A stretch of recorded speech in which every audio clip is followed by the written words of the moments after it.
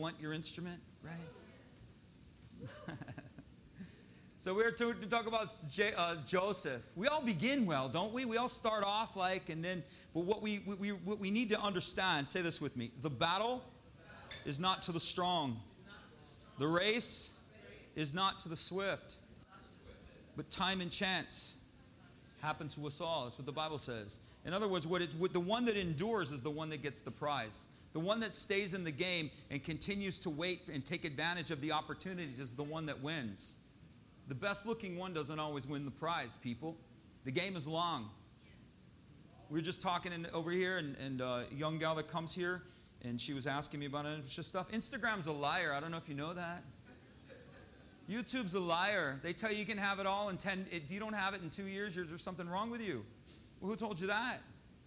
The game's long. God had a purpose in Joseph's life, and that purpose wasn't fully realized until he was in his 40s. He thought he was going to get it in his 20s. Didn't happen. But did it mean that God didn't have a purpose for him? The culture says that if you don't have it in 5 years, then there's something wrong with you. Who told you that? Jesus never told you that. God plays long in our life. David was 16 when he was anointed as king. He didn't get it until he was like 30 years old. It took him like 12 or 13 years to act. Can you imagine that? I have a call of God on my life. Yeah, for the next 12 years or the next 15 years, you're spending nothing but running from people. You don't look like anything but a king. There's nothing in your life that embodies what God told you. Nothing. I'm going to be a king. Yeah, sure. Yeah, yeah, that's you. Joseph was born into a family. He's the son of Jacob. We talked about Jacob last week. And so this is one of Jacob's sons. He was favored of his father. He's the grandson of Abraham. He's born into a blended family. Jacob had, say it with me, 12 sons and one daughter from 4 different baby mamas.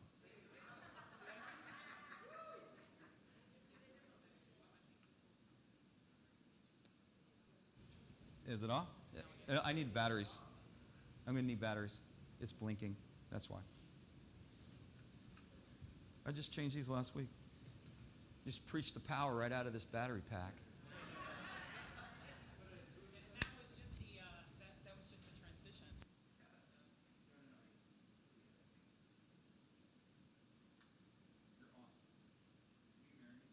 You're awesome. Will you marry me? Telling you guys, you got to take those shots when they're available.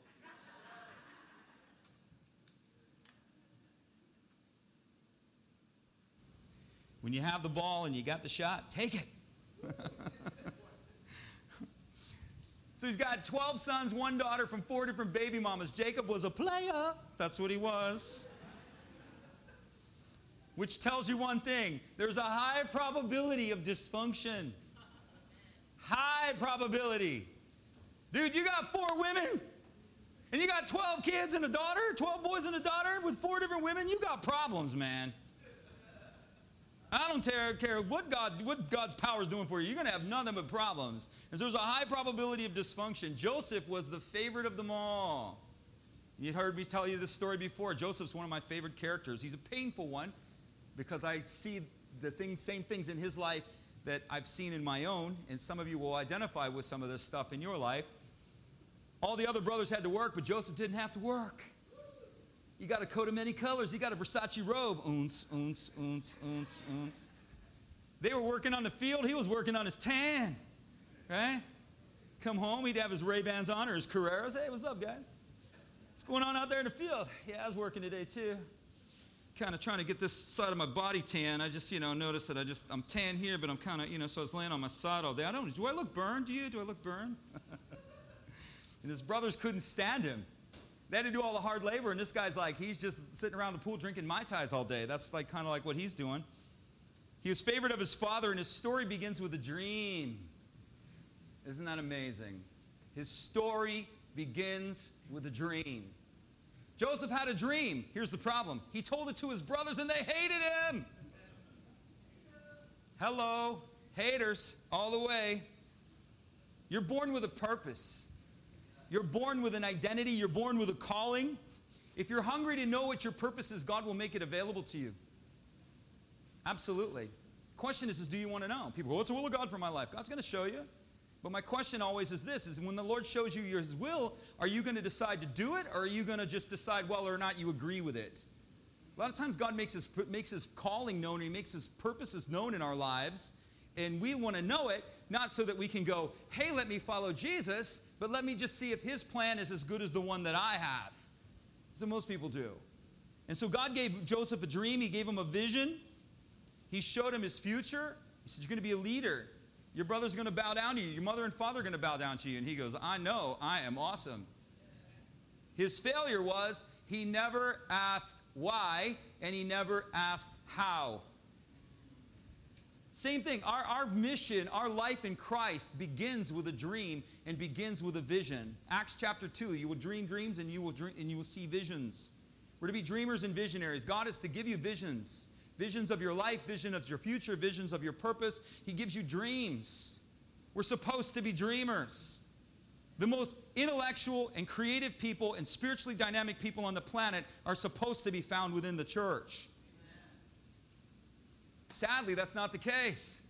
A bunch of religious statues, a bunch of arrogant answer givers, lifeless. You know? Jesus gives us Rocky Road ice cream, and it looks like we've been eating Sour Patch Kids all day. We're like, yes.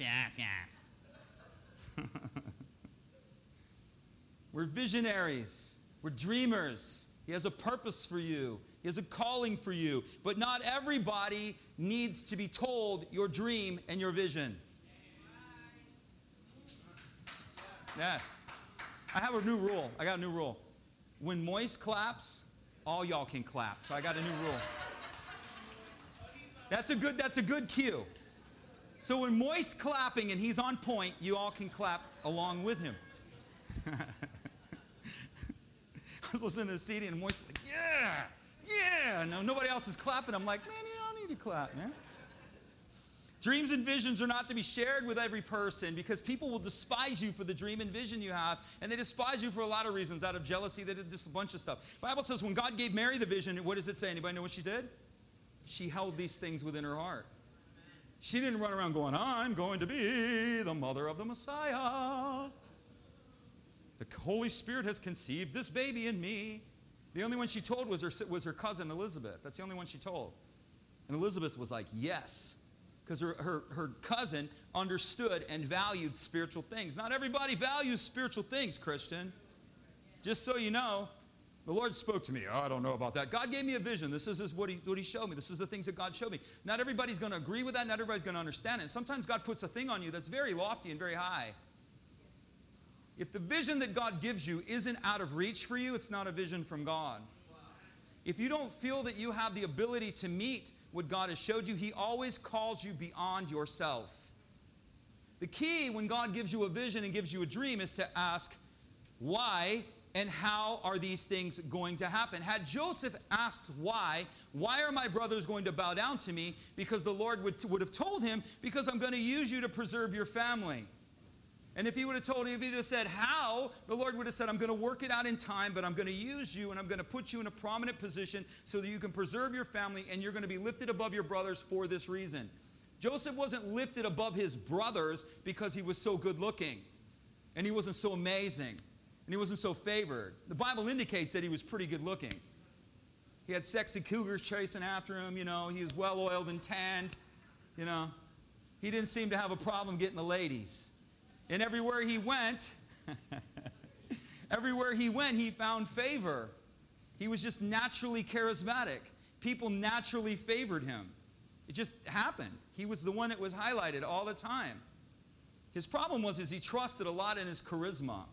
And he believed that the favor on his life was a result of him. And God had to use the circumstances to change him and to shift the way that Joseph saw and to shift the way that Joseph understood things. That's what he's doing in your life. He's shifting the way you see things. He's shifting your understanding of things. You should believe God for a vision. And if we line people up to tell them what the vision's, what people go, I'm embarrassed to say what God told me. No, say it. Tell me. I do it all the time. Well, I don't know. It just sounds so crazy. No, I want to hear it. Because I know I'm going to hear the vision, I'm going to look at you, and I'm going to go, no way. Because I know it's not possible with you. And if you think it's possible with you, you don't know the vision. The vision's going to be beyond you. There was no reason or any ability that Joseph possessed to make him in the place that God had showed him he was going to be. But he believed it. He just didn't go about it the right way. He assumed it. Joseph was given a lot. He was given a charisma. He was given favor. He was given position. He was given a vision. He was given a dream. He was given a prophetic calling. In Luke chapter 12, the Bible says, for to whom, say this with me, to whom much is given, of them much will be required.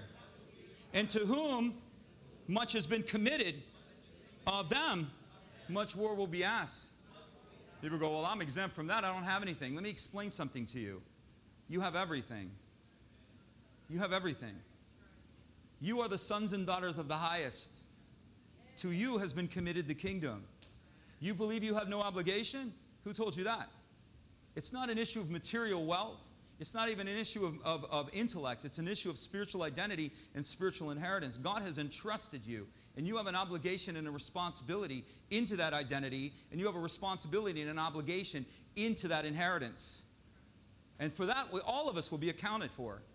All of us. We will account for our identity. We will account for our spiritual inheritance. You say, I didn't have anything. God's like, I gave everybody something. All y'all have something. We all have something. Some have 4, some have 3, some have 1. It's irrelevant. If you're faithful with the 1, you come back to Jesus and go, look what I did. He's going to go give that guy 5. So next time he's going to continually increase you and fan you out. The guy that had five talents and multiplied it, he got what he multiplied. God increased him from a 5 to a 10. And not only that, he gave the one who was the most successful or the most faithful or the most courageous with what he had given, he gave him what the others neglected. The guy with the 1 neglected it. He buried it. He did nothing with it. The parable of the talents. You can read it. He buried it. He said, well, I knew you were going to hold me accountable, so I didn't want to come before you with nothing. And he said, well, if you knew I was going to hold you accountable, then you would know I was expecting a return. And I most definitely wasn't expecting you to do nothing. If you expect Jesus thinks you to do nothing with your inheritance and with the calling of God on your life, you don't know him at all. You don't know him at all. There'll be a lot of Christians that are going to stand before him and they're going to have him tell them that. But you're not going to have this pastor say, you never told me. You're not going to look at me and tell me that because I'm going to tell you. I'm going to tell you.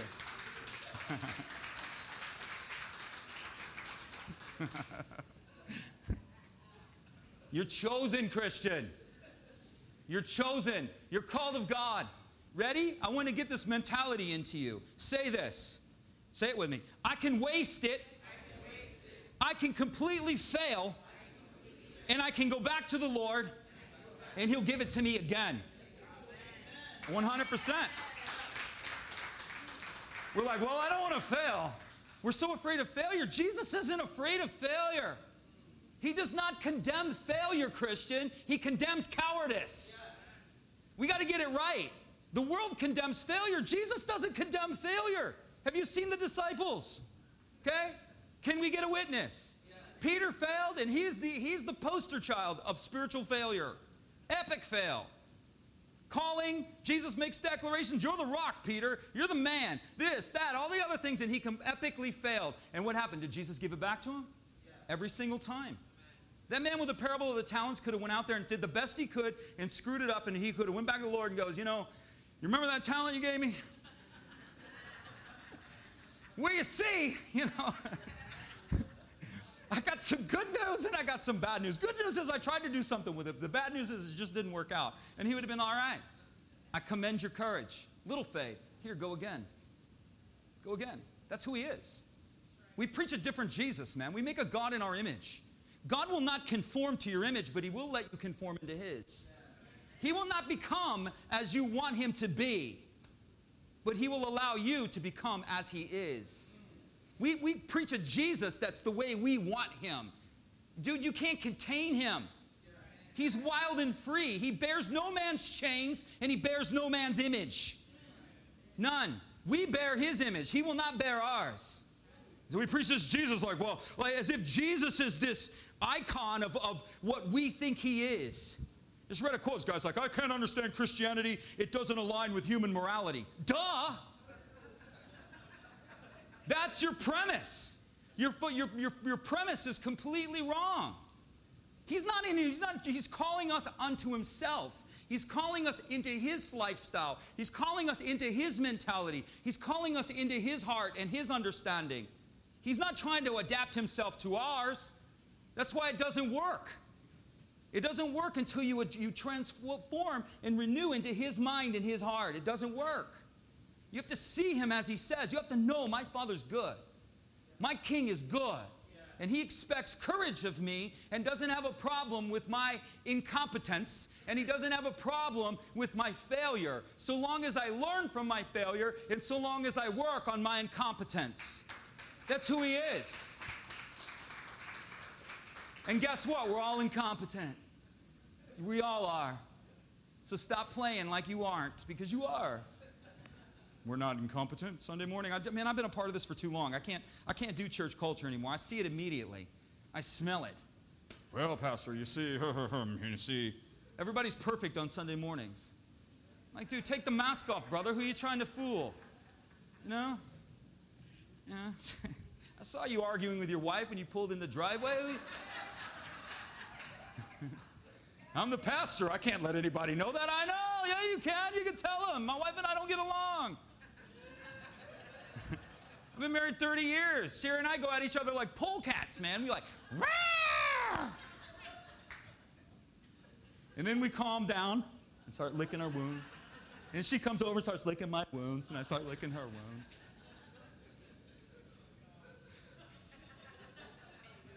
There you go. You have it? You get it? You okay? Everybody feel better? You feel better? Good. I've failed many times. Many times. We're so afraid of R&D. Somebody put it like this. We're afraid of producing Judases. We're so restrained. We don't want to produce a Judas. We don't want to produce a Judas. Judas was 1 out of 12, people.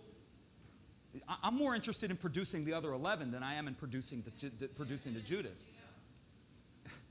You know, we don't want to, it's like, it's a bunch of nonsense, man. Joseph knew he was chosen, but he thought he could do it because he was special. He didn't understand it was because he had a purpose. God gives you a purpose. Say it with me. My purpose is not about me. It's not about you. It's not. Your purpose is because God wants to do something glorious through your life. And that glory is always reflected to others. It's never about you. Ever. Whatever that may be. God has a calling and a purpose over your life. What is that? Because he wants to be reflected. He wants himself reflected through that purpose, and he wants himself reflected through that purpose to other people. To other people. That's what he wants. So regardless of what you're doing, God's going to give me $1 million business. Is he? I'm all for it. I'm in.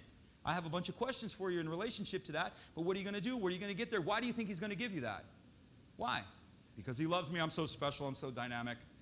I have all the right connections, so I know it's going to happen. Yeah. But what's the end game here? What's the end game here? So you can drive a Bugatti? Is that the end game? You know? So you can wear Armani, you can bling and make everybody think how special you are? Or is the end game to reflect Christ unto the world and to fund the gospel into the furthest reaches that it has? It's not about you. God's going to make me famous. Why? Why?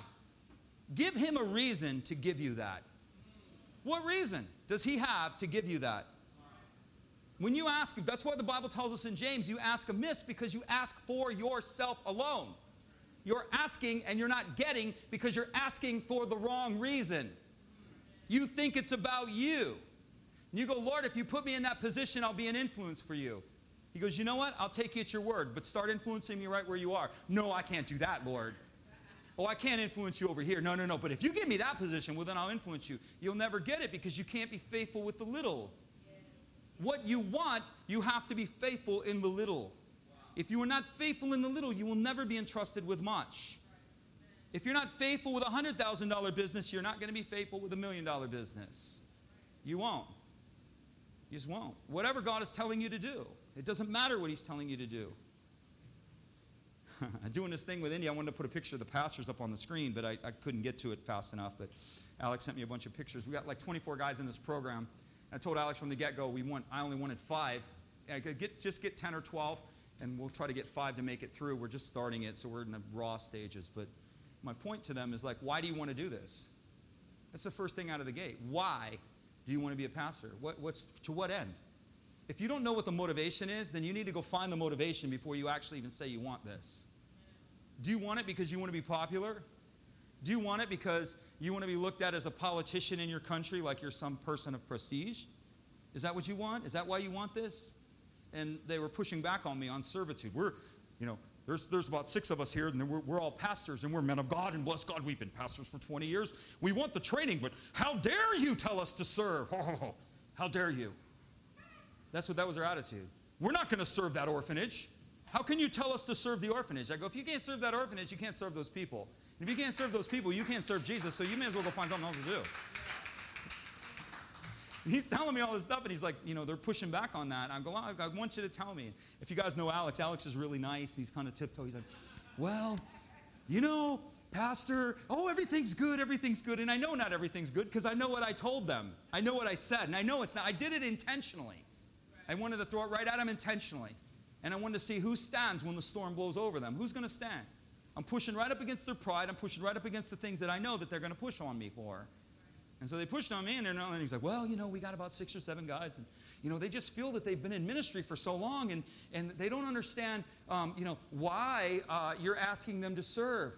Because I told him to come up with a schedule for the orphanages and all the things that need to be done in his father's orphanages. And I said, your dad's not doing them. They're doing it. You want this? Your old man, his dad's been doing it faithfully, and his dad's been carrying the water for those orphanages for decades. And I told him, these men that want ministry training, you want ministry training? There's ground zero. And so I said, you want to do it? And I told him to come up with a schedule and everything, and then he did. And then he's saying, well, we're putting it together, but my dad and my uncle are trying to tell me, well, we're going to lose people. I go, let them go. Let them all go. Let every one of them go. Let them be shaken out until we have a core and a foundation of guys that actually want to do this. And from that, we can propagate. We can cause those 5 to bloom. And once we get those 5 to bloom, we can propagate from that seed. But we can't, I'm not building this on selfishness, on ego. And people get so enthralled with the numbers. His dad tells me he could get 100 pastors for me. I told this to another pastor. He's like, you should take that. You could be a bishop of India, Kevin. So he told me. And I'm thinking, my pride's like going, yes, I could be the bishop of India. And I'm like, it's meaningless. The bishop of 100 pastors that know nothing. The bishop of 100 pastors that produce nothing. But that's how the church operates. They operate from this context of vanity and not executing the vision of God. I'm like, is this what you want, Lord? And I was like, you think that's what I want? I'm like, it's not about me. It's nothing to do with me. It has nothing to do with you. And you got to get that right. God is going to put something great on you. Say, I feel like my calling is to raise godly children. To what end? Why? Why? I agree with you. Listen, I don't know. If you tell me the vision of God for your life, I don't oppose it at all. I'm for it. I'm all in. I'm the cheerleader. I'm like, yes, let's go for that. But why do you want that? Why do you want that?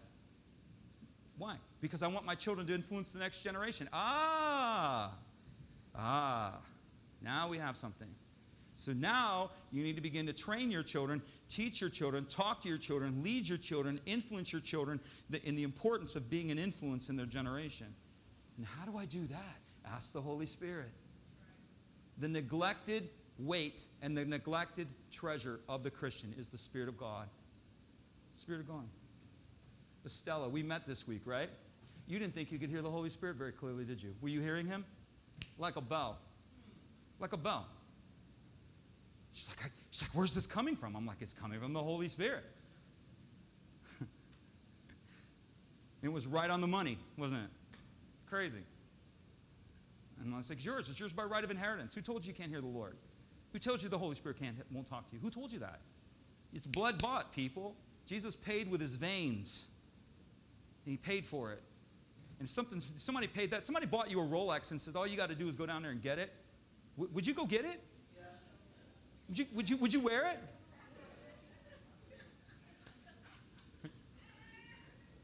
This person paid with his entire fortune for you to have this. And you'd be like, well, where is it? Is it at Mayer's? Is it at Zales? It's got to be at Jared's. It's got to be at Jared's. I got to go to Jared's. God promises this to us. He speaks to us. He's sold by his brothers. He's sent into a foreign land with a foreign culture, and he's auctioned as a slave. So he suffers injustice from his family, and he suffers injustice from a society. Slavery is a systemic injustice. It is. I have to say a couple of things here because it's important that we in our generation understand this correctly. People go, well, there was slavery in the Bible, Pastor. There was slavery in the Bible. There was never slavery in the Bible. There was indentured servitude. God forbid slavery. It was not allowed. What you could do is if you wanted to borrow money from someone, you could say, I want to borrow $100,000 and I'll work for you for... He never let them work for the person for more than 7 years. They had to be released every 7 years.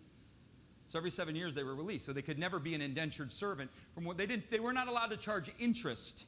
So if you came to another Jew or another believer and they loaned you $10,000, they weren't allowed to charge you any interest at all. Usury was forbidden. They were not allowed to charge usury at all. But they were allowed to do indentured servitude. In other words, it's a win-win. You want to borrow 10 grand from me so that you can buy that land? Okay, work for me for 7 years, and I'll give you the 10 grand. And I'll give you the 10 grand, go buy the land, but you're going to work for me for 7 years. Or 6 years or 3 years or whatever the negotiated time was. That was what the Bible allowed. It never allowed slavery, ever. When the Hebrew people conquered the people, they never enslaved them. Ever. God never let them enslave their conquered foes. Ever. But the Romans did, the Greeks did, the Babylonians did, the Assyrians did. They not only conquered, they enslaved, but God's people were not allowed. They were not allowed to keep slaves. They were not allowed to accept slaves. It was never, ever allowed. And when the indentured servant was working for the person, they had to be treated with dignity and honor. God says if you abuse the indentured servant goes free. So if you in a fit of rage go out there and beat the guy to a pulp, because he's not doing what you want, he goes free and the debt is canceled. Right? Right? Someone's like, can I tell that to my boss? Can I go in there and tell him?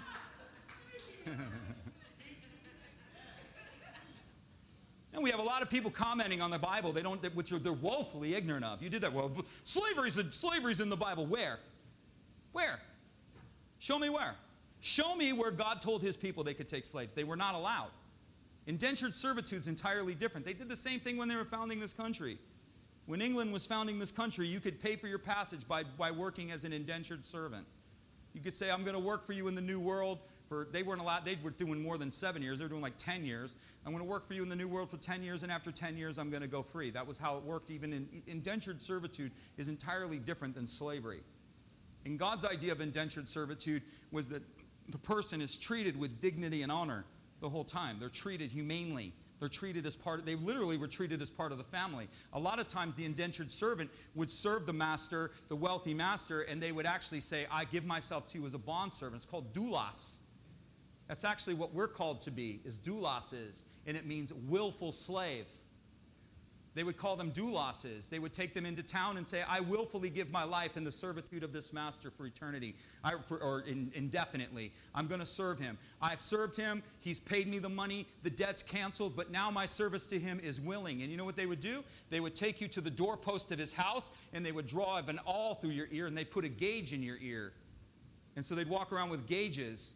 Remember, anybody know what gauges are? Anybody know? Some of you? They're, the big hoop, the big holes in the guys' ears that they wear now with the big black, they'd have a gauge in one ear. And the gauge meant that they were a doulos. They were a willing servant of that master, a willing slave. And when God calls us, you know what the Bible uses the word? Uses the word doulos. We willfully, in humble submission, give ourselves in servitude. Not out of a debt, but out of a willingness. We're called douloses. Our life doesn't belong to us. We've willfully given it to him. We've bound ourselves to him now and eternally. He's auctioned as a slave. He's purchased by Potiphar, highlighted. It's a whole other story. It says the Lord was with Joseph in the house of Potiphar, and he was in the house of his master, the Egyptian. So I want you to get this straight. Potiphar is an Egyptian captain. He's probably within 3 to 5 people of the Pharaoh. So he's right there. He has a deep association with Pharaoh. Extremely wealthy and extremely powerful man. The Bible says that he didn't even know what he had because he had committed all of his resources to Joseph.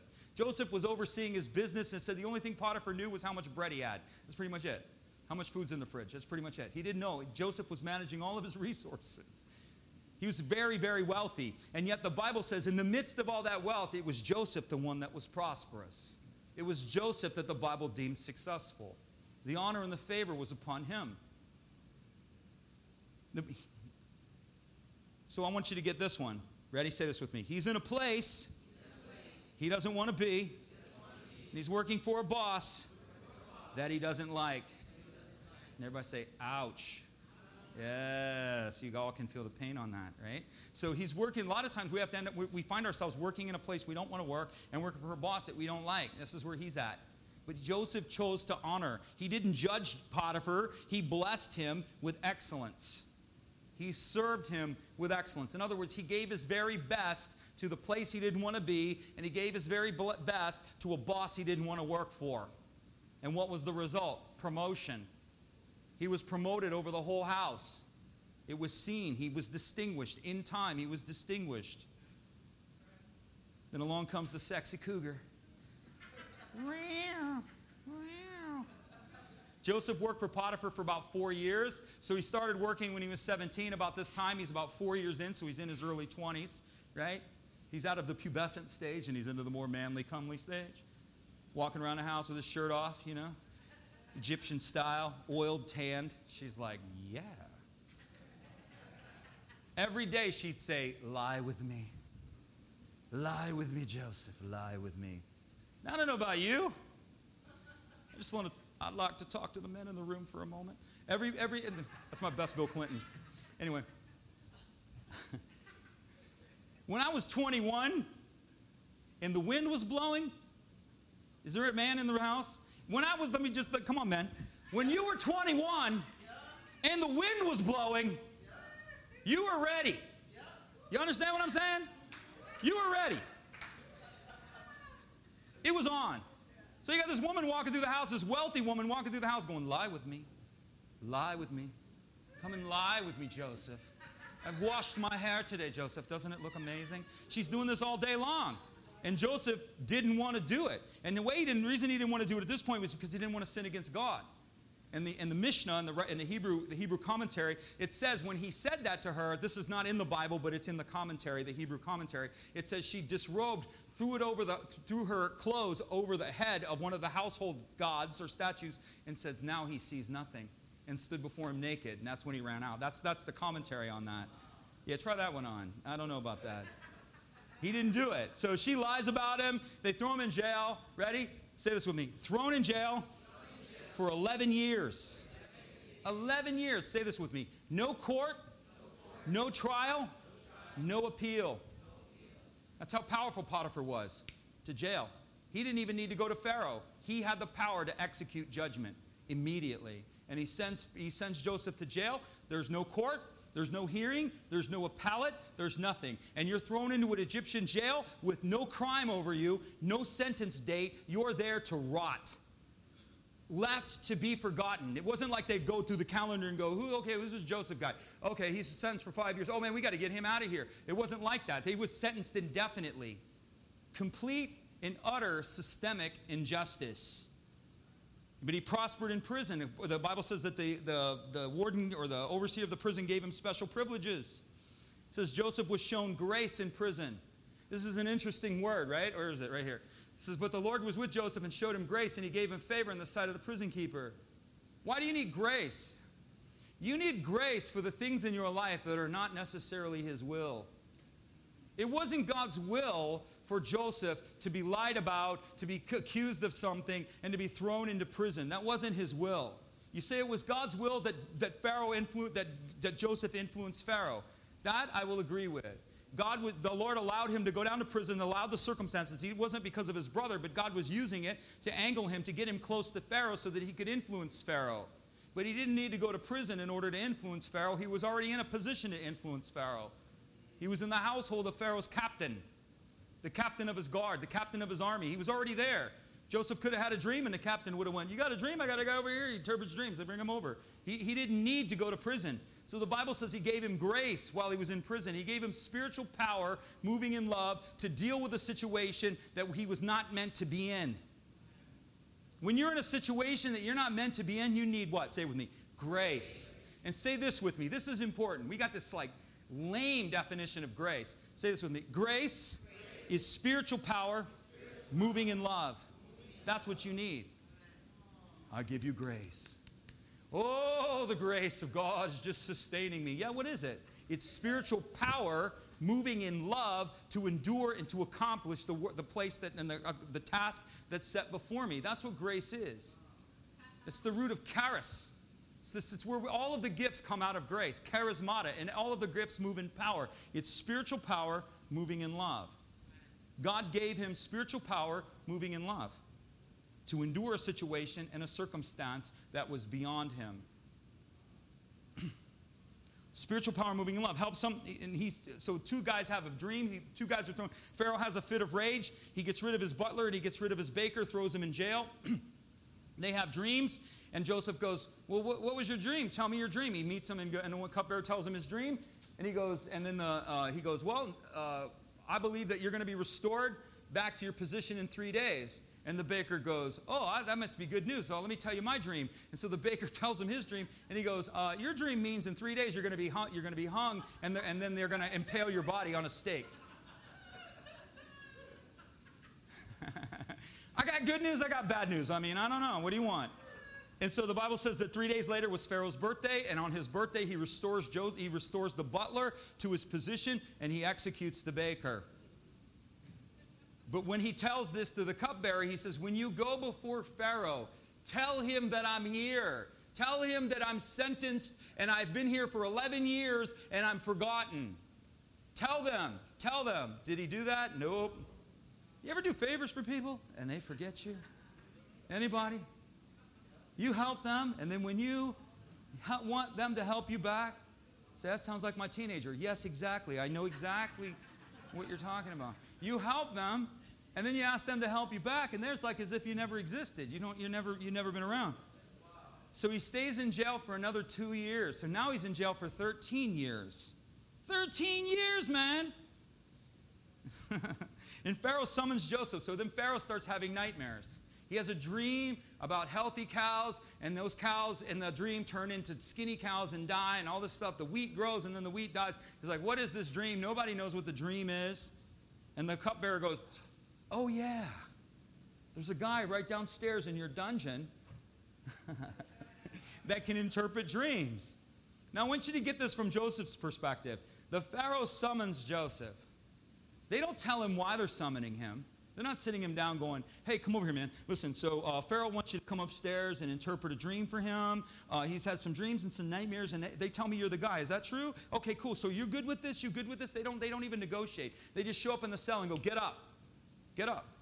He doesn't know if he's going to be executed. He doesn't know where they're taking him. He doesn't know why they're summoning him. He has no idea what's about to happen. None. They're just taking him. And it says this. Say this with me. Joseph shaved. He was a Gillette man, you see. He liked to shave. What he's doing now is he is surrendering who he is. He's surrendering his cultural identity. He's surrendering aspects about who, because to a Hebrew, he was a Jew and he was a Hebrew. Only slaves shaved. That's it. Heathens and slaves shaved. A Hebrew would never shave. The Egyptians didn't have hair on their body. They had waxing salons, man. I mean, all the men were beautifully waxed in every way. They didn't like hair. They were like a hairless society. Anybody see the Jewish society? They're not hairless at all, okay? Like the Hasids, they're like, boom, here it is. What do you like? You like it? And so he shaved. And so what Joseph does is he takes the humble position. For the first time in his life, Joseph humbles himself and says, it's not about me. It's not about my identity. It's not about my ideals. It's not about what I think. And he yields himself to the process that God had put before him. And he comes before Pharaoh. He has to say this with me. He had to stand in insecurity and instability in order that his dependency upon the Lord might come to the forefront. God will allow you in circumstances to find yourself in very unstable environments. Anybody been there? Can I get a witness? He will allow yourself to be put in positions that leave you deeply insecure. And you go, what are you doing to me? He's showing you that he's trying to train you to be dependent and reliant upon him. Man does not live by bread alone, but by every word that proceeds forth from the mouth of God. Our dependency is not in the natural. Our dependency is in the supernatural. That's what he's doing, Christian. And if you'll look to him, again, you hear me tell the victim process. Stop being a victim and go, okay, Lord, I know I'm not a victim here, and I know you're not doing anything to me, but I'm feeling deeply insecure, so I need grace, spiritual power moving in love so that I can endure this. Now we're on track. I need wisdom so that I can make the right decision in this situation. Now we're on track. Now we're tapping the resources and the identity that he's given to us. He shows himself humble and dependent. Pharaoh says, I've had a dream. He tells him the dream.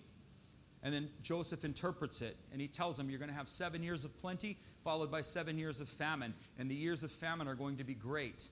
So you're going to need to store up extra grain during the season of plenty in order to endure the season of famine. And in a moment, he's exalted. In a moment, everything changes. This is the God we serve. In a moment, everything can change. In a moment. This guy's in the prison. He's down here. He's just basically forgotten, living with the rats. Wasn't a nice, they didn't have a bureau of prisons in Egypt. They didn't care if you died. You could die of dysentery. You could die of disease. You could die of rat poison. They didn't care. They didn't care at all. You were a prisoner. You were just, there was no humanity in that process at all. And Pharaoh looks at him and says, the God who spoke to you about this dream is the same God who will give you wisdom. I'm paraphrasing. Same God who will give you wisdom. Is there anyone found in Egypt that is all as wise as Joseph? And so he's looking at him going, if the God spoke to you, then you're also going to have the wisdom. And Pharaoh sets him over the grain. Joseph had come to the place of intentional, say this with me, intentional reliance. You have to come to the place of intentionally relying upon the Lord. In other words, you choose to rely upon him. He'll use circumstances sometimes to get you to rely upon him, but he's not looking for you to be pushing the fire alarm all the time. He's trying to get you to a place where you're intentionally relying upon him, to where he's not second, he's first. So when a decision has to be made, we seek the counsel of the Most High. When something needs to happen, or when anything is involved in our life, we have no good ideas. He's the only good idea I have. That's what intentional reliance looks like. Lord, I have this idea. I want to submit it to you. What do you think? Lord, I have this plan. I want to submit it to you. What do you think? And allow him to partner with you and speak to you according to what's going on. That's intentional reliance. That's what it means. Because people think that you only should be intentionally reliant when you're in crisis. Crisis is just to get your attention. We're to live a lifestyle of intentionally being reliant. I tell you before, my wife goes crazy with me because she's like a now person. And I'm like, I'm going to hear the Lord. I'm going to hear the Lord. Even though I go, that's a great idea. That looks like a brilliant idea, but I'm going to hear the Lord. I'm not making a decision. It's like, you take too long. I'm like, I don't care. Not because I'm so brilliant, but because I have learned the deep lesson of being intentionally reliant. I go to him first. I have no good idea. I don't. And this is really the key. One of the keys to Joseph's plan was he was intentionally reliant. It wasn't that he didn't have an idea. He was probably going, okay, Lord, I'm thinking like this. I'm thinking like this. Is this a good way? Is this what you're thinking? Yeah, this is what I'm thinking. And he probably got a download of wisdom. Anybody ever get a download of wisdom? You know what I'm talking about? A lot of times it comes through counsel. Somebody comes to you and they ask you a question, and all of a sudden, whoof, you get this download of wisdom. And you're like, wow. Somebody get me a pen. You give this person amazing counsel, and you're like, I'm a genius. And then you walk away and you go, now what did I say again? What was that I said? Because it's imparted to you. It's released to you. Intentional reliance. Huge. Say this. If I look to myself for faith, I've already failed. Faith doesn't come from you. Faith comes from God. All faith comes from God. Even the measure of faith is given to you. Faith is not common to humans. We have to look to God for faith. We have to look to him the way that works, how do you see this situation? That's how faith is born, people. Faith isn't born by looking at the circumstances. It looks like the house is burning to the ground. It looks like all is lost. It looks like we're not coming back. That's what the circumstances say. And there's anybody think there's faith in that? Well, you just got faith in that. No, where faith is really born is when you go, Lord, how do you see this? How do you see this? What is your eyes on it? And he'll go, we can rebuild. We can restore. Don't focus on what was lost, Kevin. Focus on what was gained. And all of a sudden, faith comes into you. Because you're seeing it from his world and you're hearing it from his mouth. And you're not letting the circumstance and the situation speak to you. It's coming to you not of the earth. It's coming to you from heaven. That's where faith comes from. We just try to work ourselves up into faith, and we just got to have enduring faith. Man, go back to the Lord and go, now what did you say about this situation? He said, I said, live and not die. I said above only and not beneath. Right. I said success and not failure. I said you are unconquerable and undefeated. You cannot be defeated. I said to you, don't quit. And then you just keep stirring, that faith keeps stirring in you. And you're not manufacturing it, it's coming to you. Ask him. Come on. What did we say about Elias? What did I ask you about your baby? I said, what is the Lord saying to you? And you said, I feel like he's telling me it's all going to be okay. And I'm like, then that's what we bind our faith to. That's where your hope came from. The doctors weren't giving her any hope. You got an hour. That's what they told her. Say your goodbyes. Your baby's not going to make it. Well, I'm like, well, what's Jesus say? He says he's going to be all right. We're going with that. We're not binding our faith to the word of a doctor. We're binding our faith to the word of a king who's never lost once. He's never lost. Okay, so here I'm going to try to summarize this in less than 5 minutes. 4 minutes I got 4 minutes. Come on, you can do this. I've worked with less. I can do this. So Joseph's now in head of the grain. He's second only to Pharaoh. He's the man, okay? He is the dude. There's no other dude in the kingdom except Pharaoh. Whatever Joseph says is law. It's as if Pharaoh speaks. So now Joseph is in charge of everything, and he's in charge of the grain. His brothers come south into Egypt because they were living in the north. They come south because Egypt has grain, and they're going to buy grain. Now watch this. Now tell me this isn't human. Joseph's in the marketplace, and he sees his brothers, and immediately he freaks out, right? And then all of a sudden, you ever do that? Because he's used to being under them. He's used to having his brothers over him, so he sees them. He's immediately afraid, oh my gosh, there's my brothers. And then he realizes, hold on a second. I'm the dude, right? And so he tells his people to take those people he says, take those people and sequester them. So he take them into a room, and Joseph walks into the room and starts talking to them. He says, where are you from? They tell him where he's from. His immediate words out of his mouth is that you are liars and you are spies. So what do you think's going through his mind? I'm going to kill all y'all. That's what's going through his mind.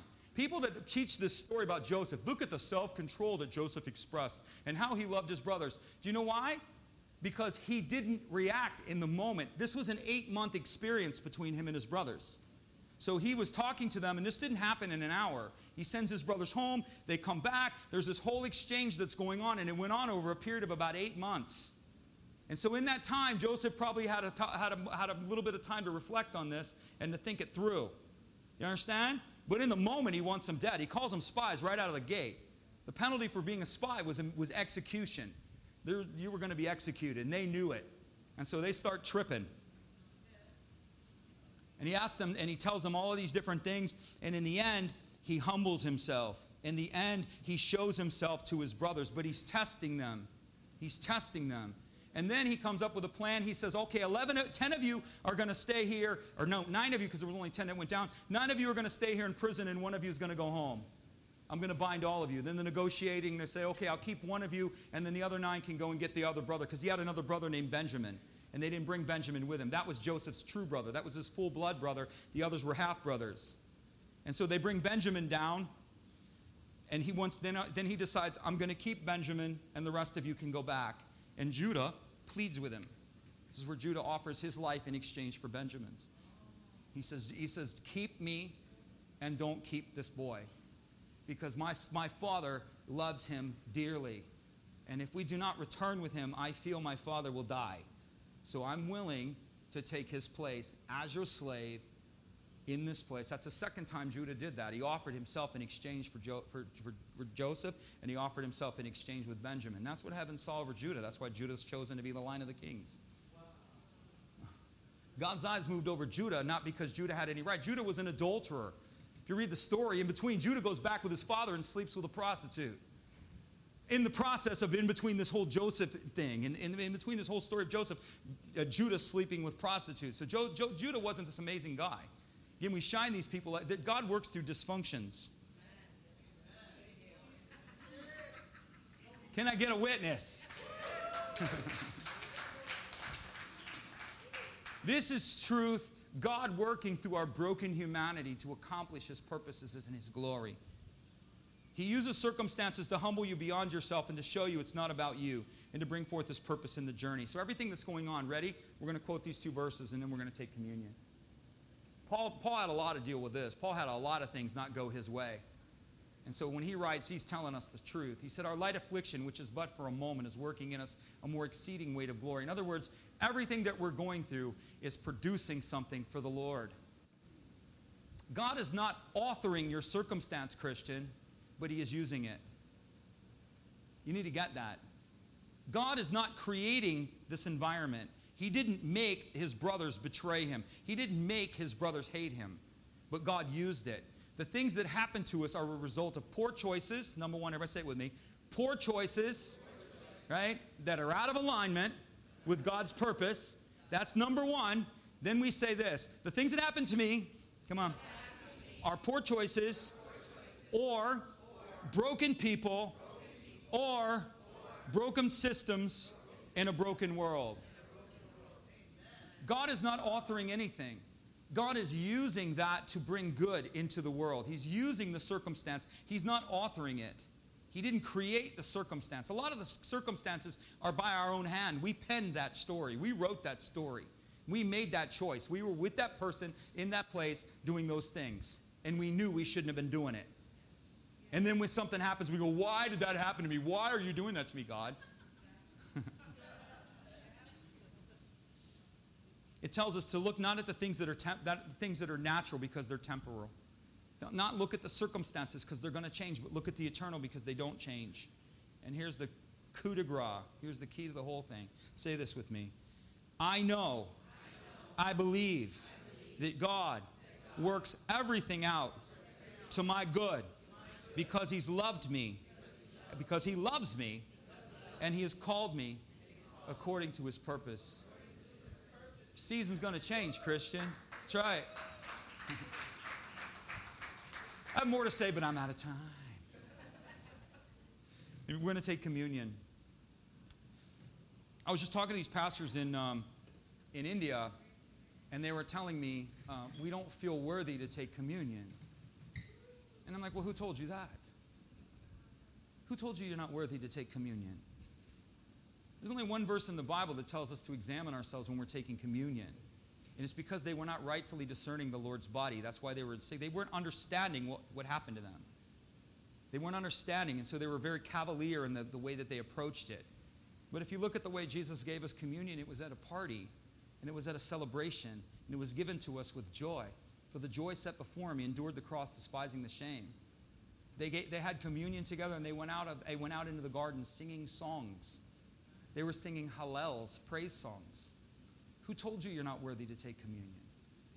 Who told you you're not worthy? You're worthy because He says you're worthy. This is an act of agreement. We're not cavalier about our faith. We don't take sin lightly. God's taught me many times there's no holiness without the Holy Spirit, so good luck. Good luck. Church wants to force a holiness